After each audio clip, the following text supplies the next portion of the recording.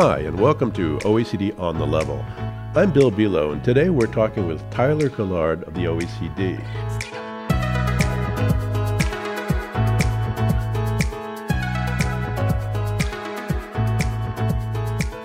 Tyler is manager of sector projects in the Responsible Business Conduct Unit, which is part of the OECD Investment Division. The unit has recently published due diligence guidelines for responsible business conduct. It's a publication that provides practical, plain language support to companies on the implementation of the OECD guidelines for multinational enterprises. We're going to be talking about the role of the OECD in spearheading global due diligence standards. Let's start out with a little background, Tyler. Tell me about the origin of the OECD's work on due diligence. Yeah, sure. Thanks. Well, the concept of due diligence itself is really not new. I mean, lawyers, businessmen have been using that concept for a long time to check for legal compliance with law or to ensure and manage risk. Really, it's a risk management tool. What's different about due diligence, the way that we put it forward, is that it's an outward-facing approach to risk. Risk not just to the company, but to harms to people, to the environment, to human rights. The OECD got involved with this because really the OECD has been the place for setting international government-backed recommendations for business on business ethics. In the 70s, the OECD adopted the guidelines for multinational enterprises, which are the most comprehensive code of conduct, if you will, adopted by governments. This has evolved since the 70s, of course. Expectations have evolved. And in 2011, the concept of due diligence as being a cross-cutting tool to manage risk for human rights, environment, labor, and corruption was introduced. The recently published due diligence guidelines for responsible business conduct are general guidelines that can be applied to any sector. But the OECD's first work in due diligence was sector-specific. What industry or industries did the OECD begin with? With the guidelines, they're general. They don't provide any sector-specific advice to companies. In 2003, 2002, there were a number of reports emerging, including from the UN Security Council, about so-called conflict minerals in Central Africa, about the mining of certain metals, financing armed groups, and sanctioned individuals and entities. So this led to quite a long discussion between the OECD and the UN Security Council and other experts about whether the OECD could provide further guidance. So the first one we started with actually came out of this very conflict and security responsible mineral supply chains work. And in fact, we adopted a guidance on due diligence for responsible mineral supply chains in 2011. Since then, the sector-specific work has really taken off because business and other civil society and unions see a lot of value in providing practical advice that everyone can rally behind on how to manage risk in supply chains. So we have now due diligence guidance for agricultural supply chains that we adopted with the FAO, Food and Agriculture Organization of the UN. We have due diligence guidance for responsible garment and footwear supply chains, very highly visible for the consumer supply chain. We have due diligence guidance as well for the financial sector, for institutional investors. And we also have guidance for stakeholder engagement in the extractive industry. What is the appetite of the private sector to adopt due diligence guidelines? Is there resistance? Is progress slow? Is progress going at different speeds? Yeah, I think that's right. It really is going at different speeds. And, it really has to do with what is the whole universe or what's the constellation of issues happening around that sector that I think have driven progress or uptake at different levels. So with regard to mineral supply chains, there's been a lot of energy on that. There's been legislative action in the US and in the European Union. There's been a lot of pressures from consumers and consumer campaigns in the electronics and jewelry industry. So as a result, the industry really galvanized around our due diligence for minerals guidance. And we've seen a lot of uptake of that guidance. Of course, how well that's translating the impact on the ground, that takes a long time because these are complex scenarios. And I think it's really uneven in terms of how we're seeing that translate to impact on the ground. But markets have adopted these requirements. Companies are really rallied behind it. And why? Well, because it's also a risk management tool for them. Because now they know that if they implement these standards, These are the ones that industry bodies, that civil society, NGOs, and unions have endorsed and said this is the right thing to do. So at least they know what the right thing to do is. In other sectors, I would say it's moving at different speeds. In our garment and footwear sector, it's really starting to build a lot of momentum in the last couple of years. There's been a lot of attention to this work. Of course, since the tragic collapse of Rana Plaza that killed, 1,200 people, where there's been a lot of political attention, and unions have really been fighting to make sure that these supply chains are responsible and that companies check them. So there's been a lot of momentum building around the garment and footwear work, but they have their own history. There's been a long history of engagement in the supply chain in that sector, even in the 90s when a lot of pressure and so-called sweatshop labor around a lot of sporting brands. So the challenges there is not trying to build something new. It's trying to take what has been done and change it. And sometimes that takes a little longer. Do you find that consumer-facing brands are more willing to make these changes as opposed to, say, companies with a less public profile? I would say, yeah, if they're consumer-facing or any company that really has a brand to protect, because, often you'll see it within companies that this is can often be managed by public affairs people within companies because they see this as a brand protection. Now we're trying to change that shift. We think that due diligence should be embedded into the DNA of companies, so that it's really part of their day-to-day decision making. It's not just about protecting the brand. But there's no doubt that when a brand is associated with serious issues like child labor or widespread environmental damage or death, that can really devalue the brand. And so they take that very seriously.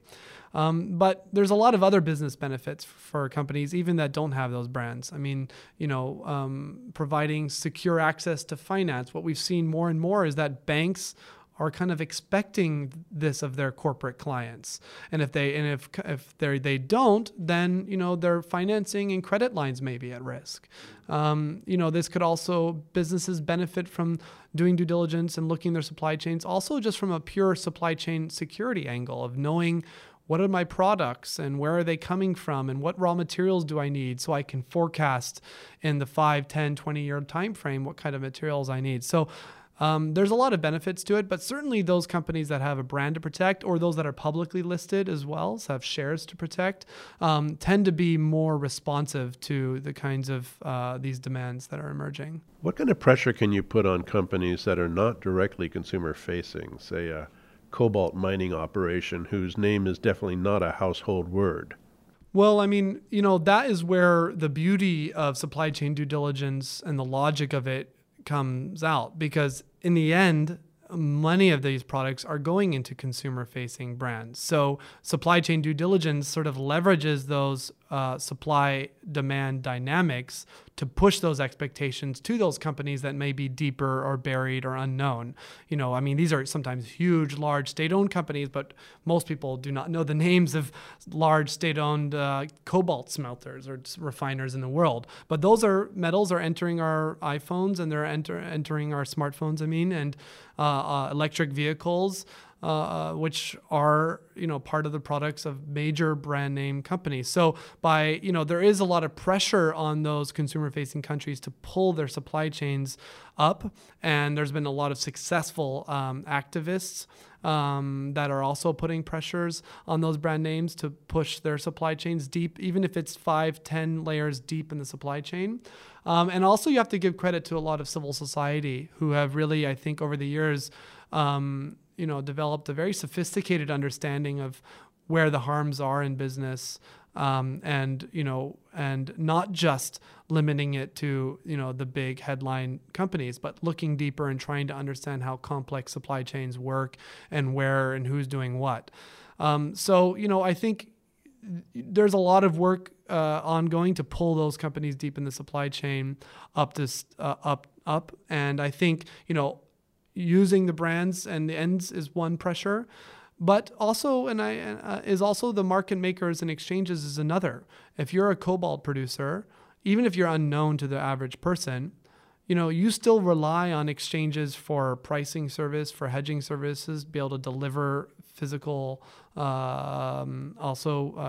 for example, to markets when you don't have a customer.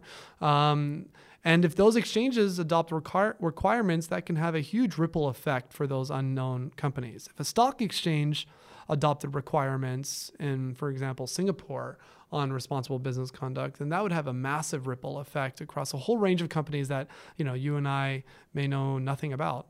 How do you monitor a supply chain? If you take the case of cobalt, one handful of cobalt looks a lot like another. How can you know for sure that, say, the cobalt wasn't in fact mined by children or in extreme conditions? Doesn't that require a lot of boots on the ground with people there closely watching what's happening? Well, to answer your question is you can't know for sure. There's no certainty in supply chain due diligence. And it's not supposed to provide a 100% guarantee. And it can't. Supply chains are far too complex and dynamic to provide any kinds of guarantees. All a company can do, and what we expect, I should say, companies to do, is use its best efforts to get the information they can and use their leverage to affect change to prevent these things from happening. If change isn't happening fast enough or it's so harmful, then they should also disengage, figure out ways to disengage from those suppliers or those elements in their supply chain. But they can't know for sure. And I think, journalists and civil society and the public need to understand that supply chains are complex and due diligence is a process about managing risk in good faith, but they're not product level guarantees in complex supply chains. That being said, that doesn't mean we don't need boots on the ground. We do. In some of these areas, cobalt, for instance, this is what's so-called artisanal mining of cobalt, employs or roughly 10 million people in the DRC, or that are either employed directly or indirectly. That's a huge livelihood supporter. And that's something that companies just can't just walk away from, because if they do, how are those individuals who are some of the poorest in the world going to eat?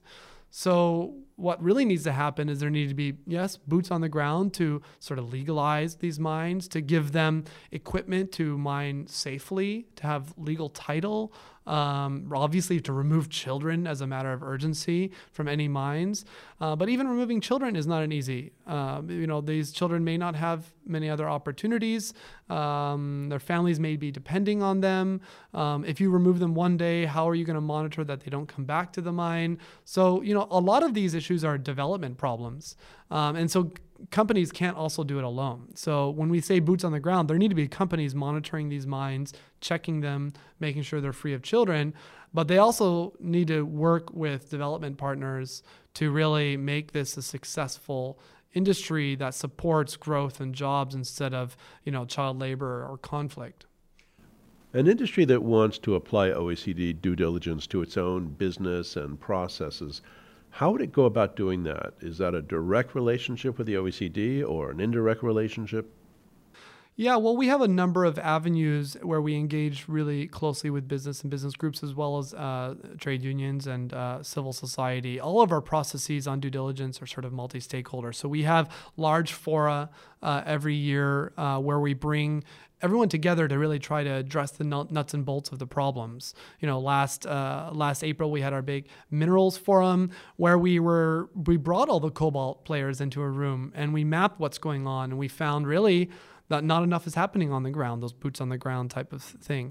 And so we developed an action plan to see progress. So we play our role as more as a facilitator and an advisor. We're not consultants, of course, so we're not going to go in and certify a company. We're not going to provide specific advice, detailed advice for companies, but we're always happy to help shape initiatives or certification programs as they emerge, to shape policy as it emerged, to be really a matchmaker between companies looking for advice and those that can offer it, and facilitate to help drive these implementation of these standards. We do that also with our garment and footwear project. We have a number of activities where we're looking at all these auditing programs and seeing whether they're aligned with our the due diligence guidance in the garment and footwear supply supply chain. We have a pilot now, which is probably the closest we're working directly with individual companies. We have a pilot in our agricultural work where around 40 companies are implementing the agriculture due diligence guidance and reporting to us about how it's going, what challenges they're facing. So, we draw from that industry expertise. We engage a lot with them, and, companies should just reach out to us if they're developing an initiative. We're always happy to provide advice, but also look for those fora events where really everyone comes together, where they can get the expertise they need. Thank you very much, Tyler. Okay, you're welcome. Thank you.